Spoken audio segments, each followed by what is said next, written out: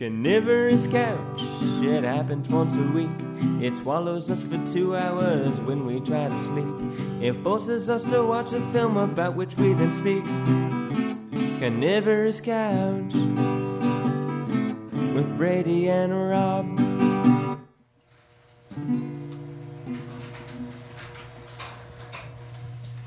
Hi everybody, and welcome to another edition of Carnivorous Couch. We're joined this week by, once again, returning guest, JP. Say hello. Hi. Grandy. Hi. Brady. Hello. And me, Robbie. Hi, Robbie. All our things end in E. You're end with B. 2 B's. Yeah, but an E sound. Anyway, this week we watched Platoon, Oliver Stone's, what year, Brady? Ooh, shoot. I think 86. 86, Yeah. That's a guess for everybody. Don't hold me to it. Mid-80s, for sure. Yes. And it's a Vietnam War film, and a lot of people think it's pretty good. And it was a Best Picture winner. Did we just say that? Was it? So It was? Picture, yeah, no, it was a Best Picture winner in 86, if we're right about that date.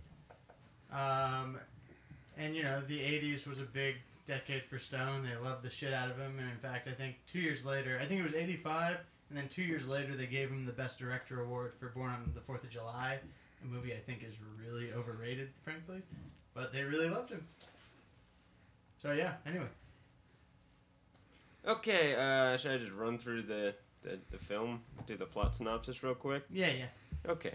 What do? We start off with Charlie Sheen. He's shipping out from basic training, going to Vietnam. He's deep in the bush because Charlie Sheen has decided that he wanted to carry a rifle in the jungle and volunteered to do so after 2 years of college.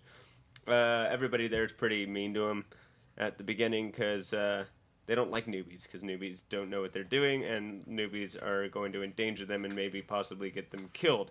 We're introduced to a bunch of characters. Some of the more notable actors who became more famous afterwards is good old Dr. Cox. John C. McGinley was on the screen there. I think we see Johnny Depp briefly, but he dies in like the first firefight. And we see there's also Oliver Stone himself is on the screen. But so Tom Berenger plays this guy Barnes, who's kind of the devil character, and then, what's his name? Willem Dafoe plays the angel character Eli, or Elias. Elias or Eli? Elias. Yeah. So anyway, I forget what happens in the first couple scenes, other than that he shows up. And everybody calls each other names. Yeah, cheese dick being... Cheese dick. Meaning your dick is still floppy and pliable, I think was the way JP looked at it. I guess. I couldn't... Yeah, we may be trying to even read into it too much. They're just cheese sticks, man. They don't know what they're doing. Maybe they meant cheese sticks. You know, like fish sticks? They mean cheese sticks? Yeah, cheese sticks. Hey, cheese stick, you won't last a minute. You'll get dunked in marinara in the first week. Yeah. Exactly. There we go. That's plausible.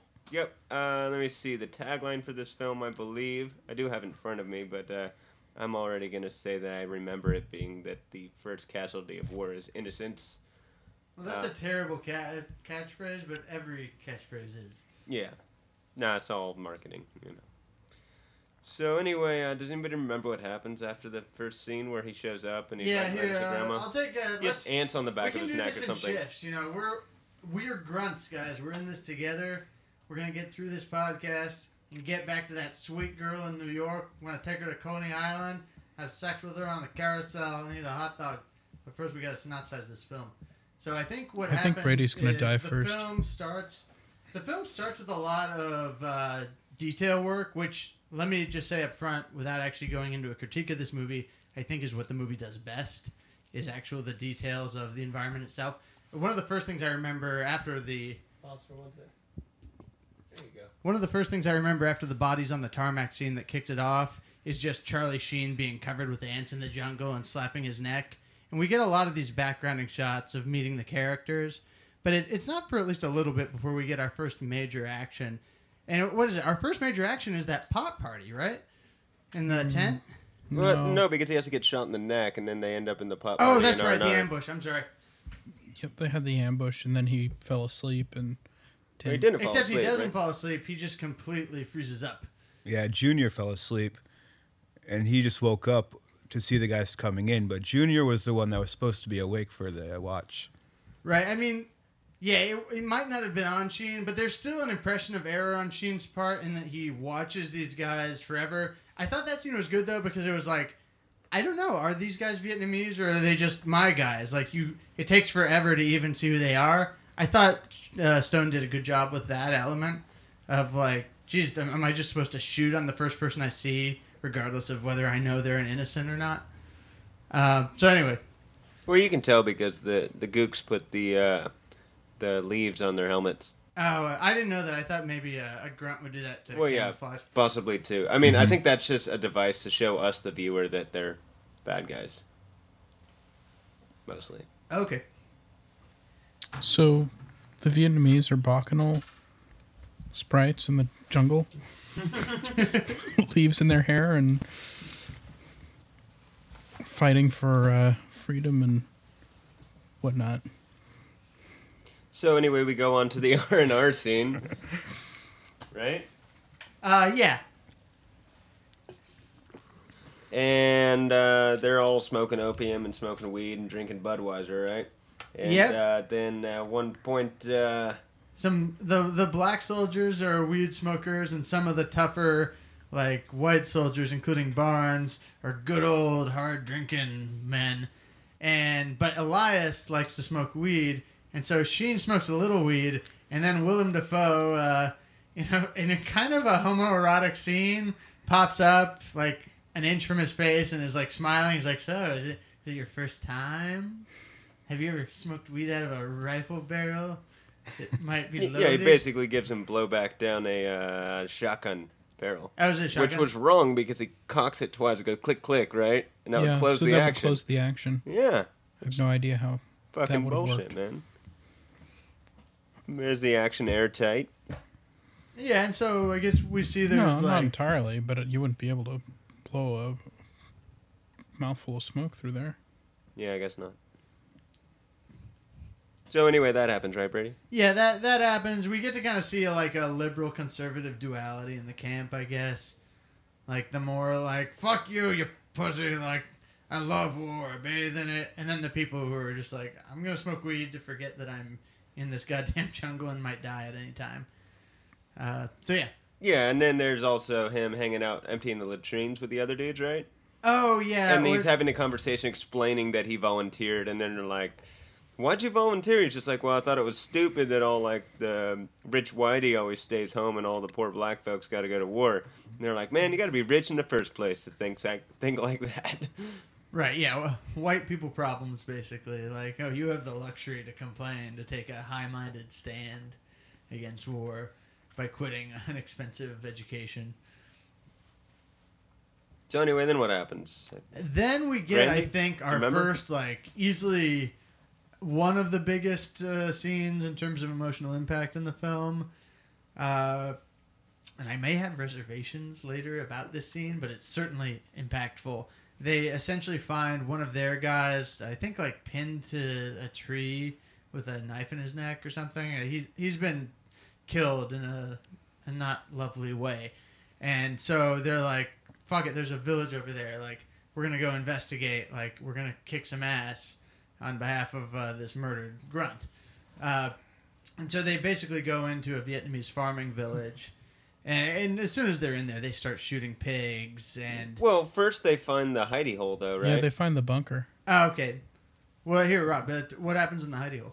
Well, they go down there, and then, like, the one guy's looking at it, she's like, "Dude, that's just maps or whatever." He's like, "No, this is important. This has got to be, like, planned. I can't read it, but..." And then, you know, one guy's kind of dismissive, and it's just like, "That's gook shit, man. Like, obviously it's of no use to us." But that guy's like, "No, then it's something important." blows up. Yeah, and then, so they're down there, and they catch a booby trap. And then now they're shooting pigs and, like, beating up villagers and stuff because they're just pissed off and amped up. And then we get that really evil scene where the guy is just, like, egging everybody on to shoot everybody in the village, right?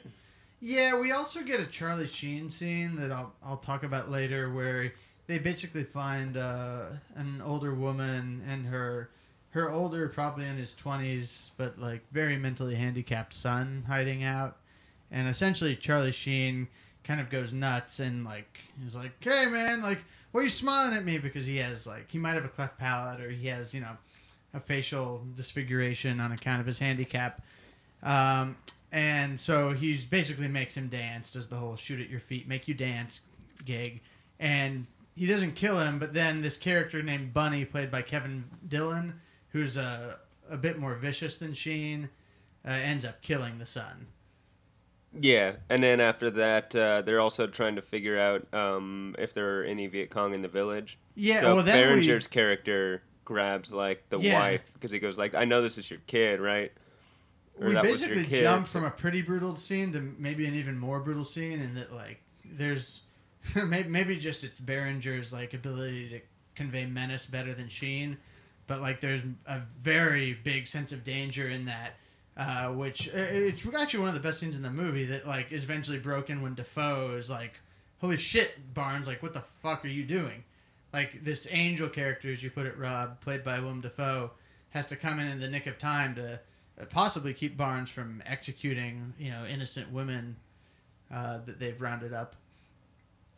Right, and then and then also somebody's about to rape some woman at gunpoint too, and Sheen's like, "These are human fucking beings, man," and stuff like that, right? Mm-hmm. He You're says animals. he told them that they don't get it. And they're like, "No, you don't belong in the Nam." Wasn't that Taylor? Is Taylor the Sheen character? Yeah. Yeah, I want to say Taylor. so. Charlie Sheen is our main protagonist. He's also our narrator in this. By the way, through this, we've gotten glimpses of this narration where he writes letters to his grandmother. So that's a voiceover narration in the film. And that's Charlie Sheen. He's our main guy. Yeah. He's our uninitiated grunt that's getting dirtied up in the world of the shit. So then after that, there's a really big scene, right, where basically everybody starts to die. Everybody starts to get killed. Yeah, there's a big fight, you know, where they essentially find what, like, traps have been laid in the forest, and they kind of have to go hunting for Viet Cong who are in hiding there. Yeah, I think they're just sitting down and they just totally get ambushed, right? Like surrounded on all yeah. sides by Charlie. And so anyway, in the melee, like tons of people die, and then also Barnes uses this distraction and all this craziness to go kill Willem Dafoe's character Eli. Elias, yeah. Yeah, Elias. And Sheen takes his word for it, although it turns out that he actually didn't kill Elias. And we see Elias from the air where he actually is getting killed. Right. And then now the jig is up, and I mean, in a way, he does. Sheen's though. character Taylor is totally convinced that Barnes has killed Elias. Yeah, I mean, he wounds him and he sends the helicopter on its way. So he makes a wounded Defoe run from a massive Viet Cong army, and also makes sure that his mode of escaping is high in the air by the time he's able to get out there. No, I I'd thought also he like thought that to he point killed out him. that at this point in the movie, we've heard Adagio for the strings about 15, 16, 17 times. Yeah. It is the whole score for this film.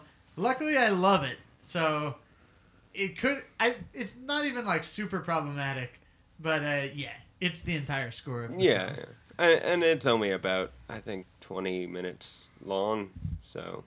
But we keep hearing the same passage over and over again. Who wants to sing Adagio for strings for us? Shh. Hide. I barely touched it. Likely story.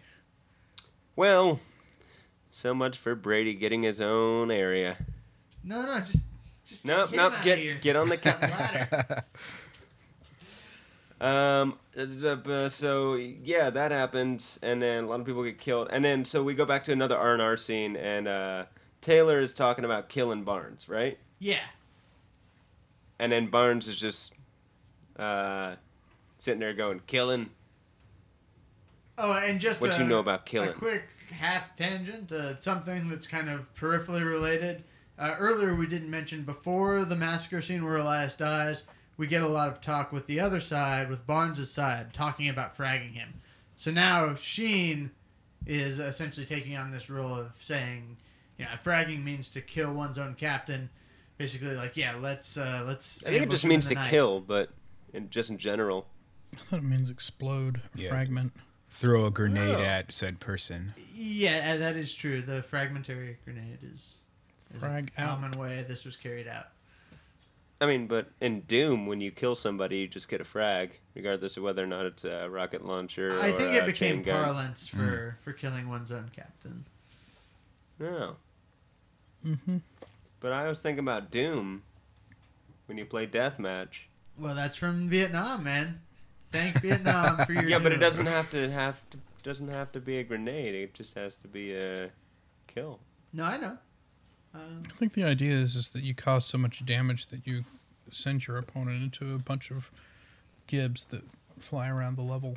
Ludicrous Gibbs. Yeah, Ludicrous I do gibs. remember the Ludicrous Gibbs. That was Rise of the Triad, right? That was. We're on games now. Okay, so there's more. Okay, so what happens in this scene is Sheen's character Taylor is talking about fragging Barnes, and he's trying to get people to do it, saying, I know he killed Eli. I saw what happened, and essentially, he gets in a fight with someone who's more a supporter of Barnes, and we've come to find that Barnes has been out there swigging off a bottle of Jack Daniels right outside the door the entire time, so he's heard it all, and this is a good scene. It's really tense. And it harnesses into Berenger's acting. Berenger's one of the best in the entire ensemble, I'd say. And he basically comes in and, instead of being super violent, it plays off the promise of violence.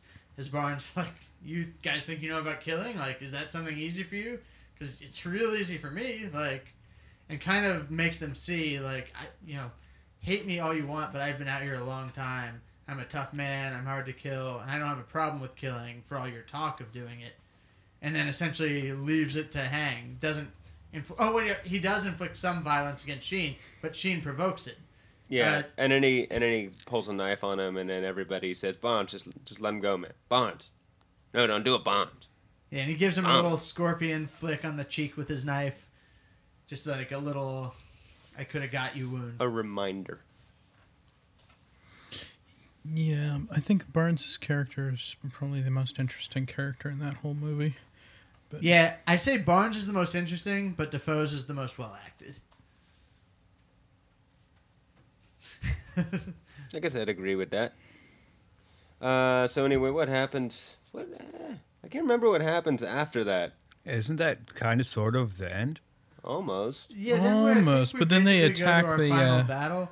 where they end up as the bait for the Vietnamese army. And Oh they, yeah, the entire platoon gets fucked, and then like Oliver Stone playing the radio guy sends in a airstrike, right? Yeah, blows up everything, and then the final scenes are just everybody like dusting themselves off after the battle and looking around and seeing who's left. Just nobody.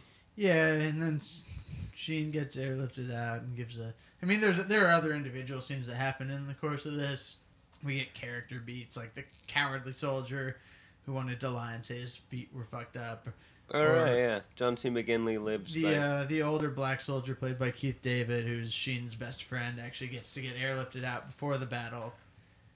But, I think that causes an emotional issue with people who don't get to leave. Like, fuck, I want to leave. Like, this isn't going to go well for me. Like, and McGinley's Got a bad character feeling really about freaks this out. one. And yeah, and then basically in the heat of this battle, Berenger's going to kill Taylor. Well, I'm mixing it up because one's the actor and one's the character. Barnes is going to kill Taylor. Berenger is going to kill Sheen in the midst of the battle. And a lucky airstrike keeps that from happening and gives Sheen the upper hand to eventually shoot Barnes. Berenger. Yeah, but it's kind of like only out of chaos is he able to defeat the grizzled veteran. Yes. Anyway, I think that's a good plot synopsis, because then the movie ends, right? Yeah, then he gets airlifted out and is like, well, the Elias character and the Barnes character were like kind of this war mother and father to me. and my identity post-war has been sculpted a bit out of the dialectic between these two. Okay, so let's move on to the hey, hey, hey, how did you like it segment. Hey, hey, hey, how do we like it? So, JP, how did you like this movie? Well, it was okay. I didn't. It's not my favorite movie. It was a little chaotic, and it's hard to follow what all is going on screen at a given point in time. And I think the action sequences were just too chopped up and poorly edited to really enjoy. The characters, for the most part, were kind of uninteresting, except for Barnes, and I don't know. It seemed like a little preachy and heavy-handed at times. And it was a movie. It's fun. You get some popcorn, you munch it down, and laugh at some of the funny stuff. Like you see Forrest Whitaker and some dude that looks like Snoop Dogg, and other. There's funny dialogue that pops up, and most of the time it's unintentional, but it's entertaining. It's okay. So, care to give it a letter grade? I'd probably give it a C+. Grandy, on to you. I thought it was a good movie for a war movie. They tried to make it really realistic in a lot of ways, and I like how they had the dynamic between the good and evil, but that dynamic not being American and the Viet Cong, more so the good of the American people and the evil of American, the dynamic between those two. Kind of thought that was great. And then Charlie Sheen's the narration that he did throughout the thing, I also thought was kind of cool, because he had a kind of an outside perspective of it, because he had volunteered for it and wanted to be there, at least initially, as opposed to having to be there. So his narration throughout, which wasn't a whole lot of narration, I thought he had some good insight. And if I was to give it a letter grade, in terms of it being a war movie, I'd give it an A. I thought it was excellent for a war movie. Brady? All right, yeah, this one's tough for me because it's one of those movies you think you know until you see it and pay attention to it, I feel like. I used to have this thing at an A, and the reason I had it as an A are still things I appreciate about this film. They're big character beats, and they're vivid. But what I found this time watching it was I didn't find a lot of connective tissue between those scenes, and I really was struck by how poorly developed the Charlie Sheen character is. I think he has almost no identity at all, so that was a problem. But the movie has a lot of quality, and it hits its operatic notes with force, and that's because I think the Berenger and the Dafoe characters are very, very well acted.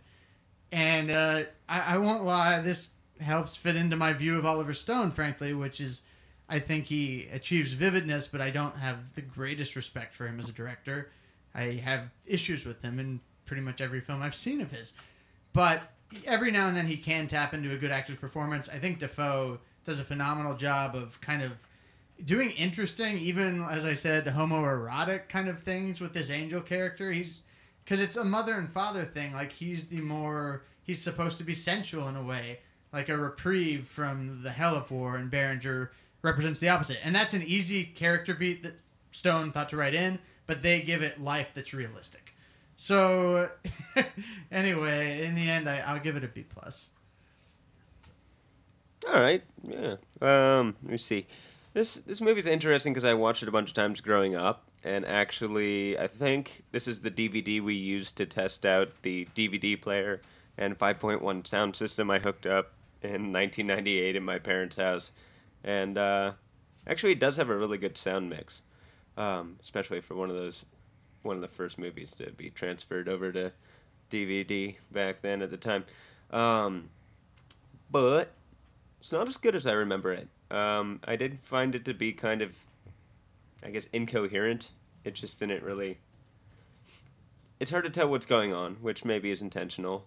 Like Brady said, it was very vivid. It does show a lot. Obviously very expensive set pieces, a lot of big bada booms. But yeah, it just doesn't really. I'm surprised it won Best Picture. That's really surprising to me because it's not really a Best Picture kind of movie. It's about Nam, though. Like, a decade after, it's a nice pat on the back. And they thought Stone was going to be, like... They probably thought Stone was going to be better than Scorsese. They're like, fuck this Scorsese guy. It's all about Oliver Stone, man. He's going to be the best. Yeah, well, he was big in the 80s, I guess. He was he was a very 80s kind of guy, right? Yeah, well, and he wrote Apocalypse Now. That's the best thing he ever did, was write Apocalypse Now. Oh. I think he adapted it from the... Heart of Darkness? Heart of Darkness. Interesting. Well, anyway, I hope I'm right. So this isn't as good as I remember it, but it's fine. I'd just give it a C+, much like JP. And that's what I thought. Dang. I didn't think I'd be the highest, and I'm really not that high on this. Well, Grandy gave it an A. I was the highest, Brady. All right. Oh, that's right. Oh, never mind. An A Sorry. for a war movie. That's true. Can I... What would you call it if it was just a quick regular revision. movie? Audible. I'm calling an audible. Let me at least B/B+ this thing, because I do have some pretty strong issues. B/B+. I think that a lot of you guys rated it lower because of the incoherentness of it, but it being the Vietnam War, I kind of feel like the incoherentness of it was just the madness that was Vietnam. Like, you didn't know where they were going or what they were doing all the time, but neither did they, like, at all. I understand that, I agree with that. But especially given what I know of Stone with his chaotic, incoherent ass and everything he does, I'm very wary about letting him use the chaoticness of the Vietnam War as a subject matter as an excuse for his general incoherence as a director, which appears often. So I'm like, like, I don't trust you, buddy. Brady's talking like a girlfriend who's been, like, burned by a controlling, manipulative ass of a boyfriend far too many times. Just like, don't let him and his incoherency win you over just because it happens to fit with the theme. You make sure that you fight for your power, sister. Oh, this is so typical of you, Oliver. Anyway, we're so weird. Deeply weird. Yeah, the pacing of the movie too is just like bam, bam, bam, boom, boom. And it's very, very different from the movie we watched last week, where it just sort of lazily drifted along from one scene to the next. So you got a chance to take what's going on in, and this one you don't really get that chance. You just kind of get rushed along to the next bit. Yeah. I really like, this is just like what memory does. Like, this is one of those. Have you guys seen that test in college where there's a circle that's incomplete and it's supposed to be showing how the human mind will fill in that gap? Just like, well, obviously that's a circle. I feel like this movie to me is like a broken up circle, and I feel like my human connective tissue filled in logical sequences because it's easy to make sense of the film, but I can't ignore that. A lot of the emotion that would come with good character development isn't there, and I think Stone leans on his actors, who are very good actors, except for Sheen. I really don't like Sheen in this. Hey, come on, man. He's like a fucking crazy rock star actor from Mars. But, Forrest Whitaker and Keith David and Kevin Dillon, like a bunch of actors we all know now, do good work, but I don't think it's in the writing. It's not in the script. I think they're underdeveloped. And so the emotions I remember landing don't land quite as well. What? I don't think the focus of the movie was character development. I think it was showing the nitty-gritty of war and the Vietnam War in particular. I think that was meant to be the focus of the movie. Well, I think we kind of got how much we like it. Should we run off and do our understudy and come back and talk a little bit more about this film and our opinions? Sure, we can do like specific scenes. Okay. We're so sorry we couldn't get the actors to do the scene from this screenplay, but we've got two understudies, and to be honest, They're probably more famous anyway. So try to guess the actors, try to guess the movies. Tweet us at CARNY Couch. This game called Understudy is happening right now. It's funny how you're gone all the time, but you're always here when I need you. Isn't that funny? Is Madeline all right? She's on her way home. To Chicago? No. Here. Did she ask about me? Is she too old to have babies? Wait a second, that's none of my business. You don't have to answer that. Is she? Do wait a second again. Do it from wait a second. Wait a second, that's none of my business. No, you don't have to answer that. Is she? No. I don't think she is. We haven't really talked about it. Oh, you better for the relationship to work out. That's what they say anyway. I hate hospitals, but it really wasn't all that scary. All the needles and stuff. It wasn't all that bad. I'll tell you what the scariest thing is to me. The scariest thing to me is Johnny. It is. He didn't say nothing. Not one word. I don't know what it is. I think he really did want it to. It's a boy. You know how I know? 'Cause I heard him tell your pa to paint the cradle brown. You wouldn't put a baby girl in a brown cradle. You just wouldn't. I don't know what he's thinking. It's not my fault. Of course not. And all that time, and all that stuff I got in all those months, precious. It was just for nothing. And those fucking doctors, they think they know everything, but they know nothing. They don't know anything. I don't understand. I don't understand why would God let this happen. Why would they? I just wanted something good to come out of all of this. I mean it. I really mean it, precious. I bet I'm real pretty right now. Boy, these things really make you think, huh? You know what? I'm craving some nuts. I am too. And they won't give me any. You want me to go and see if I can get some peanuts? Would you? You know, it's not what I need. All I want in the whole world is for Tony to love me like he did in high school. You held him, didn't you? He was beautiful. He was perfect. He was blue. You'll come back and see me tomorrow, won't you, precious? And can you all stay for the service? We want to, and well, we gotta figure that out. I know. You got stuff you got to get back to. I know. But you'll be there in spirit. I will. I know. I don't understand, but you make me feel better about things than anybody else. And you don't even do anything. Yeah. That was Understudy. Tweet us your answer at CARNY Couch. Hi everybody, we're back. Yay! And we're talking about Platoon. So Brady wanted to talk about at least one specific scene. Oh, yeah. Well, I mean, I think this movie is good for this because I think there are a few major set pieces. And the first one, major one I think of being the Village Massacre. Then we have the big battle that culminates in the death of Defoe and finding out that Barnes isn't just a little possibly evil. He is a murderous bastard. And then there's the final battle scene where the conflict between Charlie Sheen's character and Barnes comes to a head, and Barnes almost kills him, but a luckily timed airstrike saves his life. A bit contrived, I thought. And Sheen kills Barnes.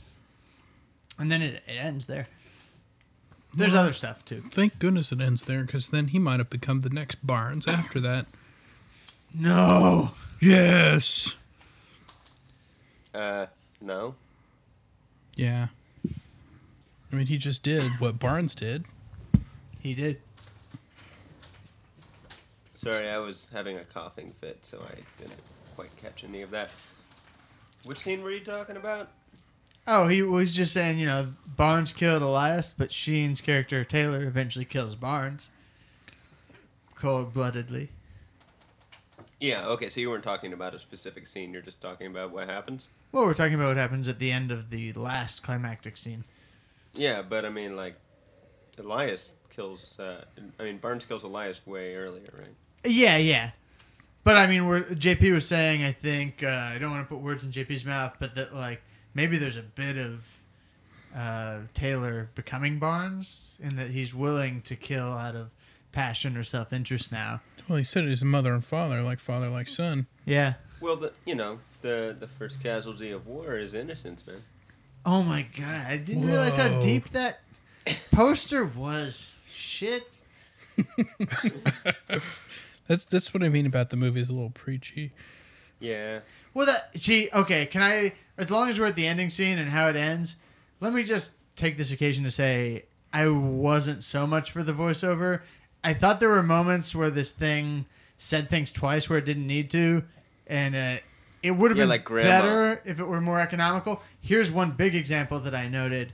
We get the first scene where Berenger and his men, the people who take his side, are speaking about fragging Elias. And immediately after that scene, we get a scene with Sheen and Elias, whose only purpose is to show us Sheen's character telling Elias that the guys want to frag him. What's the purpose of saying that twice? I guess. It's just a little bloaty. What It's if a you little missed bloaty. it the first time? You know, like that he was writing to his grandma. If you missed that the first time, they do say it another 6 times per letter. Well, that too. I just don't belong here, Grandma. Grandma, I just don't even...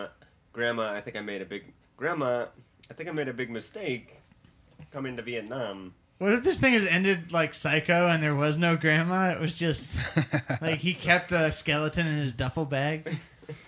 Or in a shoebox, like a very small... You know how old people shrink?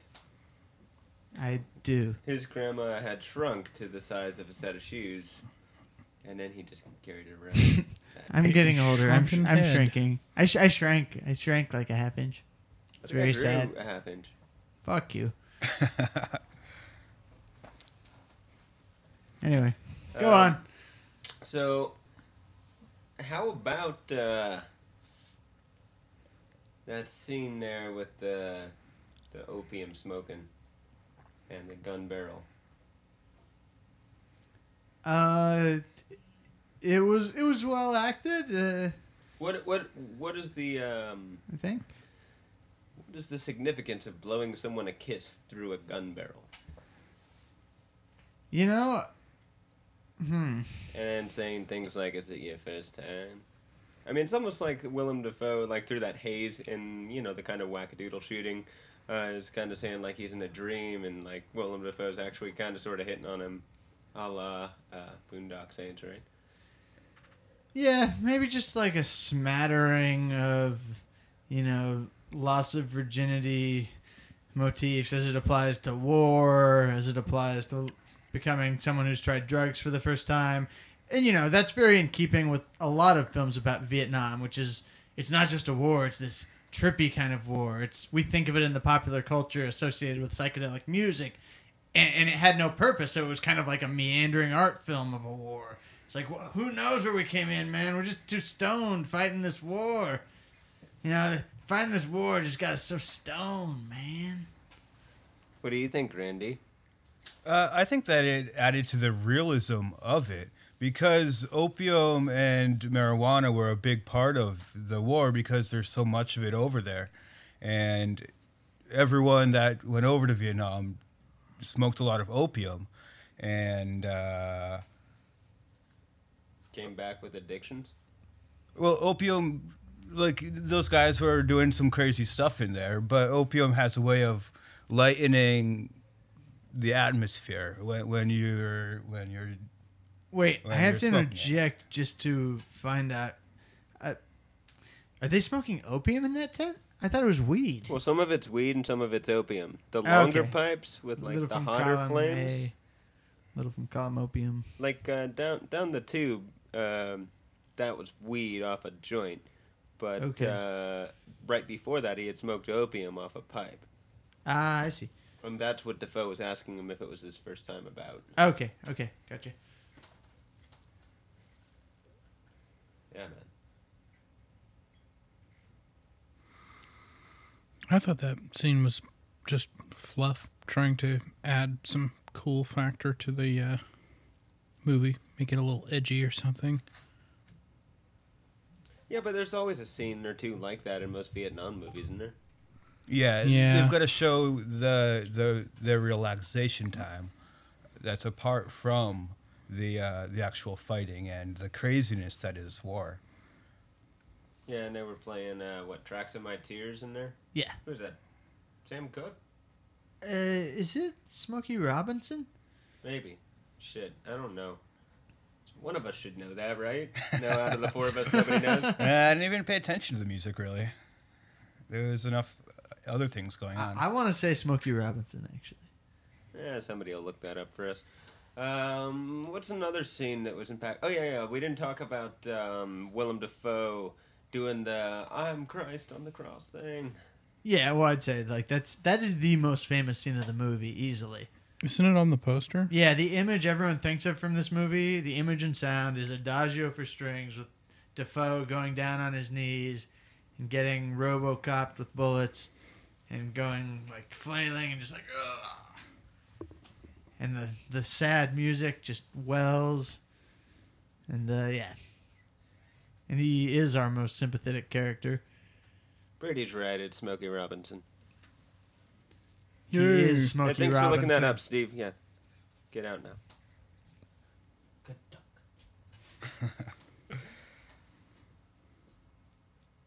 Yeah, I thought that scene kind of was a way of showing that innocence, like the catchphrase or whatever word you guys used, proves that innocence is lost in war. Because he was kind of the guy who was more innocent, I guess, or not as hard-hardened by war.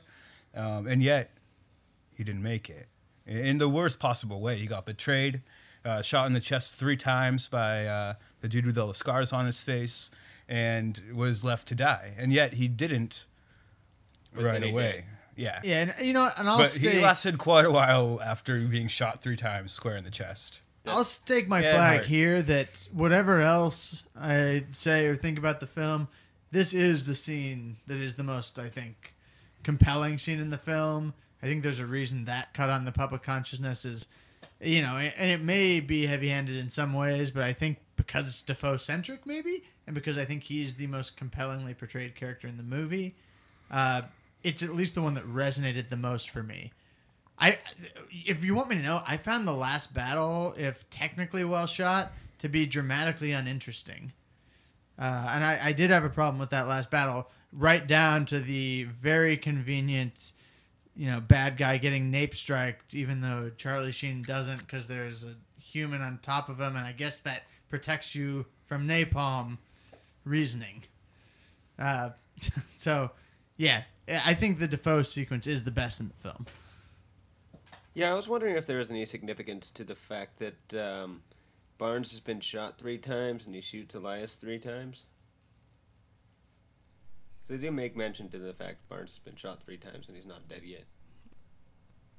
I mean, either it means something or it's the sign of an overly showy director just putting a number in there so that film geeks notice that he was shot the same number of times. Well, I mean, you know, maybe What's somebody 3? tried to kill Barnes before and they shot him 3 times.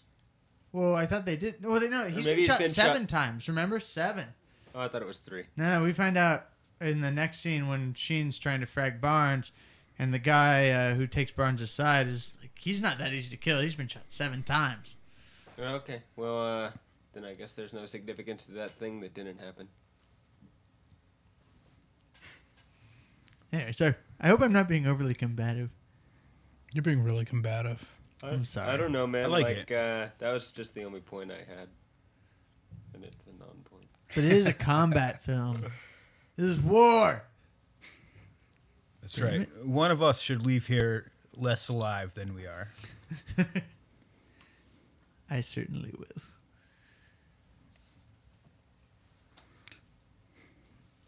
Well, should we run off and do our rank it? Absolutely.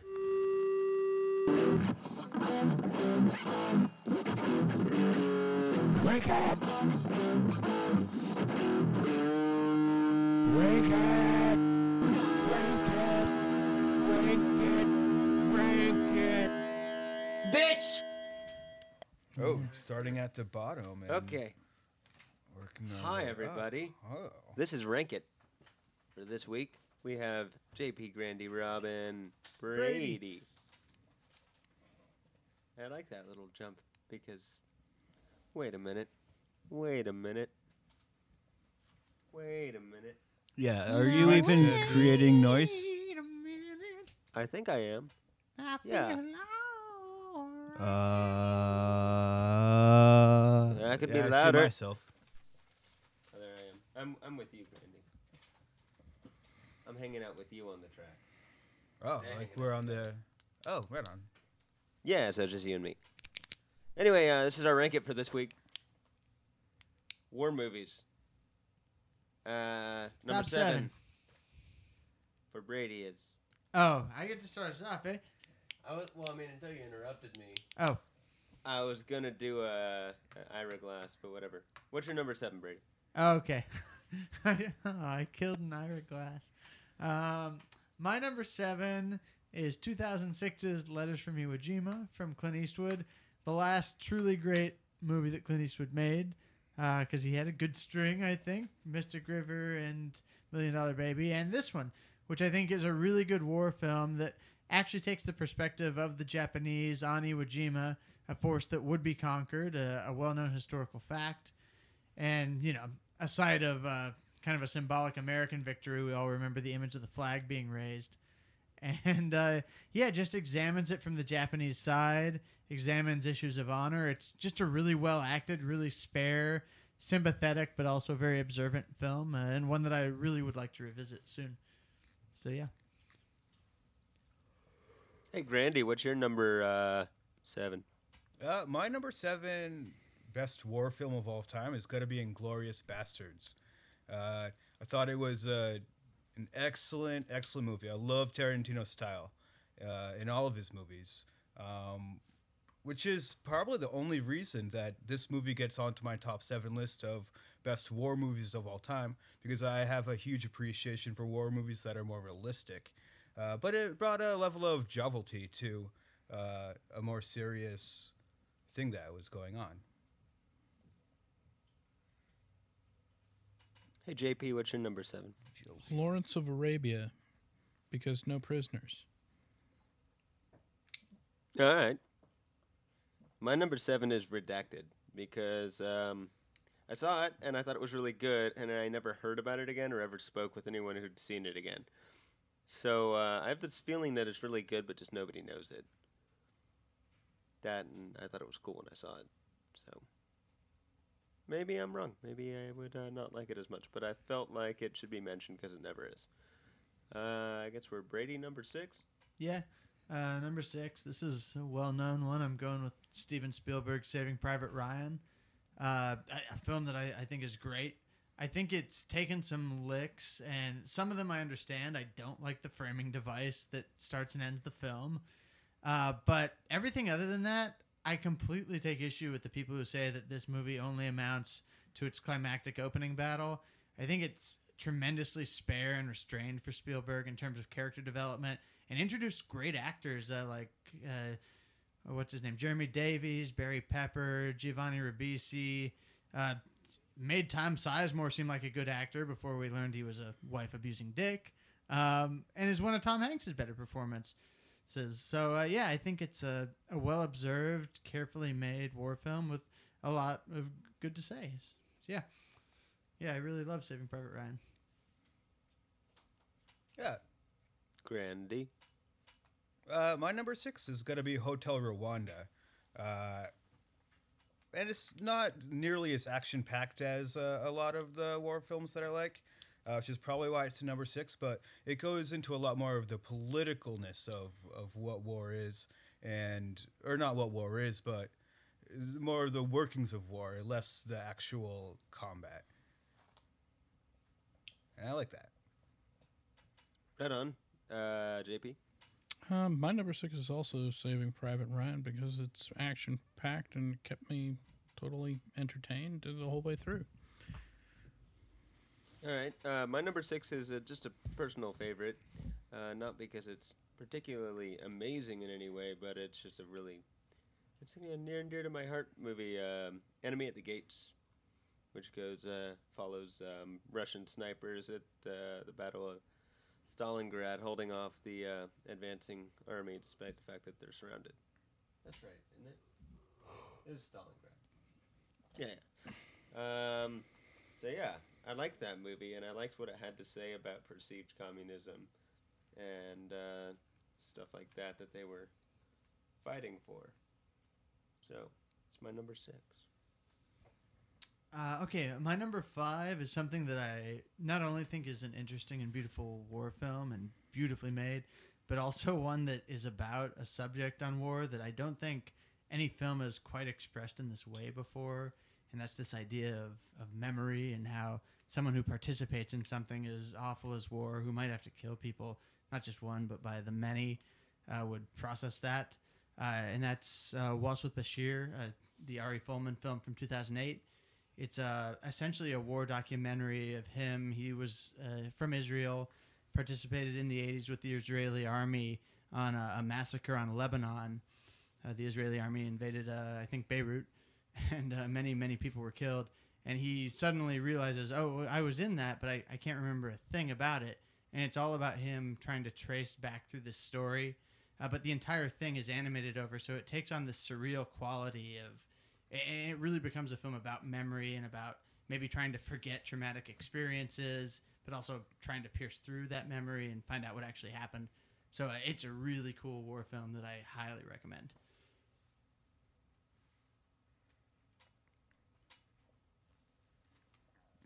For me, my number 5 is tied with my number 4 and my number 3, which would be Full Metal Jacket, Platoon, and Black Hawk Down. And that's just because they're really gritty war movies, in my mind, probably very realistic. And they focus more on the combat and the war than they do on the character development. And for a war movie, I think they do it very well. All 3 of them. Yeah, my number 5 is The Road Warrior because it's good versus evil, and there's a true neutral party that comes in and kicks everybody's ass. It's just a lot of fun. Yeah, my number 5 was gonna be Hurt Locker, but I decided to remove it from my list entirely and put War Horse because that is the first movie that actually lined up to my brain's mindscape's view of trench warfare and mustard gas and barbed wire and blah blah blah. I'd never quite seen it like that on the screen before. I thought that was awesome. Brady?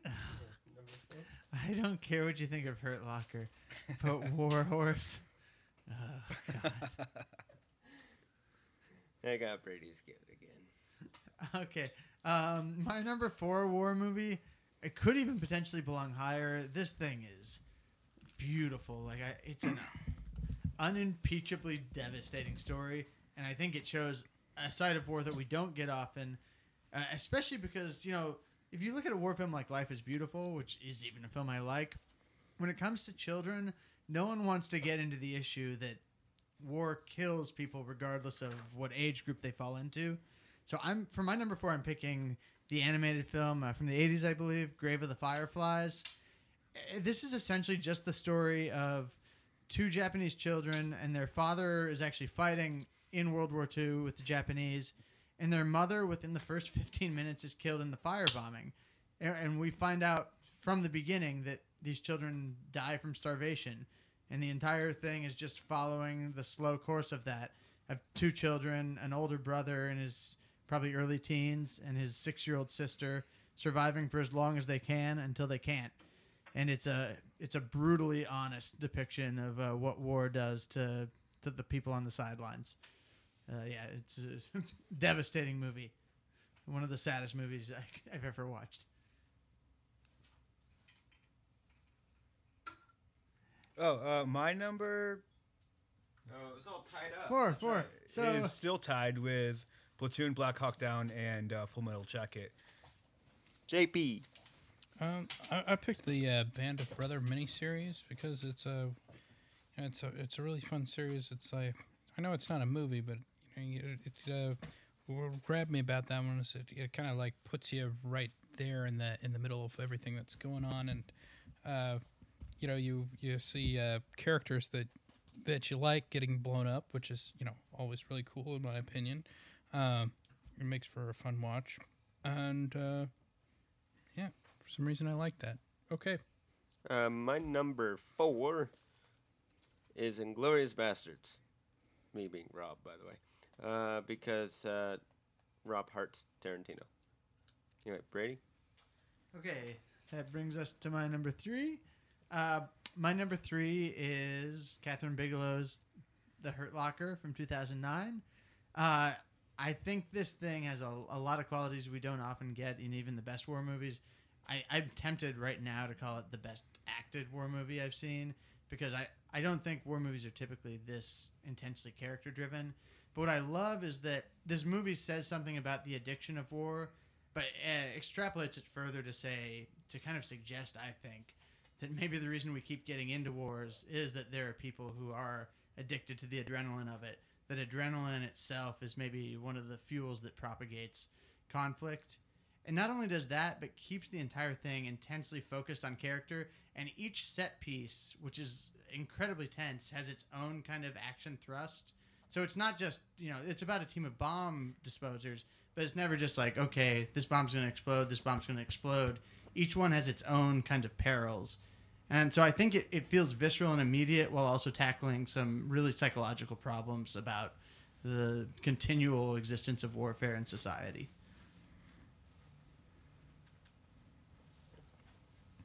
Oh, yeah. So mine, number 3 is Henry V, the Kenneth Branagh version. I thought it was really well acted. It's just a lot of fun. All right. My number 3 is Saving Private Ryan, as many important members of this panel have said. Brady. My number 2 is Terrence Malick's The Thin Red Line. It's been so long since I've seen it, I almost feel unqualified to speak on it. I just know that it's beautiful and well acted and unbelievably shot. And I think its central thrust is, one of the important questions of war, which is just this idea of the kind of interlocking nature of peace and life and conflict and death. And Malick sees that very simple but very, I think, profound thread in warfare and mines it for all it's worth. So, yeah, it's a great movie. Mine number 2 has got to be Saving Private Ryan. It was an epic movie, and my huge appreciation for it was that it was gritty, just like my number 3, 4, and 5. But it took the time to add a lot of character development in it, and they meshed very well. My number 2 is The Longest Day. It's a real classic. It's a good movie. I like it. It's number 2. See him there, Pilgrim. Ain't that funny? Yeah. I think one of the coolest things is it shows like all the different parts of D-Day. You've got the paratroopers and you got the people on the beaches and the people that just kind of breeze in and I'm fighter crippled. planes. He's dead. And you're lost. Crippled, dead, or lost. My number 2 is not that. My number 2 is Full Metal Jacket. Because Kubrick. Rob Hart Kubrick. Brady Hart Kubrick, too. He just missed this list. No. For number 1, it's the easiest answer I know, and tons of people have said it, but it's the granddaddy. It's Apocalypse Now. If you want a film that's both visceral in its action and visceral with character, has characters 1,000 times as threatening as Barnes and Platoon, action that matches it, and just completely nails the head trip of war, of the Vietnam War specifically, nothing tops Apocalypse Now. Nothing tops I love the smell of napalm in the morning, of surfers dodging, mortar shells. It's just an unbelievable movie. An unbelievable nightmare of a war movie, which any good war movie probably should be a nightmare. My number one is not a movie. It's a show. Band of Brothers. They were able to show a lot of the different dynamics of the war because it was a movie or a series instead of a movie, and it's gritty like the rest of them, and tons of character development, which And then they they kill the meshed together well. characters. Yeah, no, that's another thing that I really liked about it. Not enough movies kill the characters that you like. The ones that they've developed. You It's like, expect what? you No, that's couldn't- great. You couldn't figure out who was going to die, which you shouldn't be able to. And Sounds like a yeah, zombie it's- movie. It's really random. Who gets it? Yeah, Word. some of your favorite Really good people, war just movies are apparently very get shot much in like the face. zombie movies. My number one horror movie is Kelly's Heroes. If you haven't watched it, you should watch it. It's a blast all the way through. It's not really about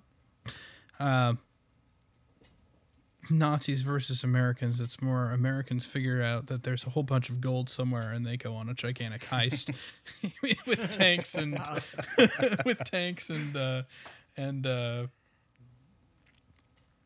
all of their army equipment, and while they were supposed to be on leave. It's it's probably the spiritual godfather of a lot of movies.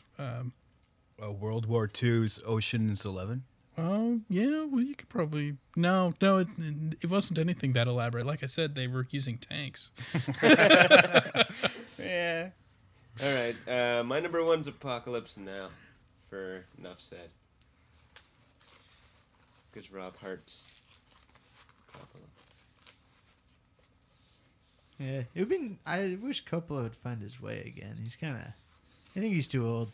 You're a grocery clerk. Thanks. Back with the show. Bitch! Hi everybody. We're back, and we're gonna do it. That was probably a bit of a shout. Hi everybody. We're back. We're gonna do our. What movie are we doing next week?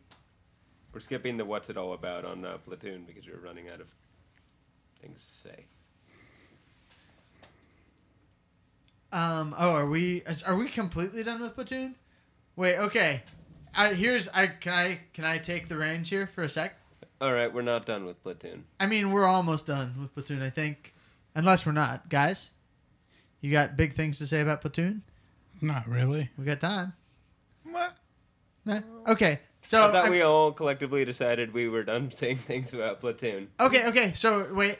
That said, we've got 2 C+s, and I've come down from an A to a B/B+. So I've also gone a bit negative. Grandy's gone positive. I want to hear in sequence from the negatives the thing they think is good about this movie. It's playing Pollyanna here. And Grandy, I want to hear a criticism against the movie from you. It's entertaining. Yeah, it's got that going for it. Well done. Grando? I don't think there's a lot of bad to say about this movie.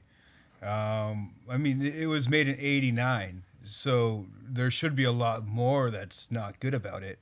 But I really thought that it was a well put together movie that really put an emphasis on what happened in Vietnam. Thought that it had a solid amount of realism, and nothing negative really pops in my head about it.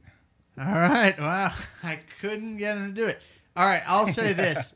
If there's one thing I do like about this movie, I think it has a lot of moments of visual beauty that great shot where we see all the soldiers and they're kind of shot from underneath and lightning's kind of peppering the sky. That was cool. In Defoe's scene when we see the helicopter gust blow the tarps off the dead bodies. Every now and then, Stone does come up with a way to make this visual in a cool way. Even as much as I have some visual criticisms against it. Moments where I thought that, he could have gone a different direction. But I will say, I found some definite moments of visual stunning beauty. So, Rob. Yes, sir. What? Say something positive. About this movie? Yeah. I think Grandy had said it all, man. I think he said that it was very realistic. And I think as far as Vietnam realism, veterans at the time kind of said that. So, yeah. Cool. All right. So what are we doing next week? Suggestions. Pee Wee Herman's Great Adventure? Who Killed Roger Rabbit? Ooh, I'm with. That is my favorite movie. I'm kind of with Grandy here. You know what? I'm going to say I'm dropping 4 months. It's dropped. I was going to agree with it this time. Oh, are you? Oh, that's too bad. Because I want us to do a top of 2013 show soon. And for that reason, the more good movies you see this year, the better. So I'm thinking I'd like to nominate either this year's Francis Ha or this year's Stories We Tell. Both very, very, very great movies. I don't know if we can watch either of those at our place. I have the files. Oh, you do you? That's how I watch them. Oh. Okay. They're both really great. I can go with Who Framed Roger Rabbit, so that's 3. For Who Framed Roger Rabbit. Oh my god. Hey, I didn't even bring it up. It's just my favorite movie. What kind of favorite movie would it be to me if I didn't vote for it? I thought it got brought up before at some point. But whatever. Okay. Yeah, I think Grandy brought it up. I imagine I did. I really didn't expect such a positive response from that suggestion. Why? It's a good movie. It's literally my favorite movie of all time. Yours is Roger Rabbit. Mine's Blade Runner. Grandy, what's your favorite movie? I don't have a favorite movie. Brady? Pulp Fiction. You don't have a favorite movie, Grandy? No. Just say it was Platoon, and that way, we'll just have to do my favorite next. But Platoon is not my favorite movie. Okay, well then, once again, my point is not that. Yeah, Platoon is not even my favorite war movie. You know that, Rob. Remember? We all already know that because we just did that rank it. We just did that. Remember the fun we had? Oh, that's right. Well, anyway, I guess we're going to watch Who Framed Roger Rabbit next week. Theme song. Carnivorous couch, it happens once a week. It swallows us for 2 hours when we try to sleep. It forces us to watch a film about which we then speak. Carnivorous couch with Brady and Rob. We're grunts, guys. We're in this together. We're going to get through this podcast and get back to that sweet girl in New York. We're going to take her to Coney Island, have sex with her on the carousel, and eat a hot dog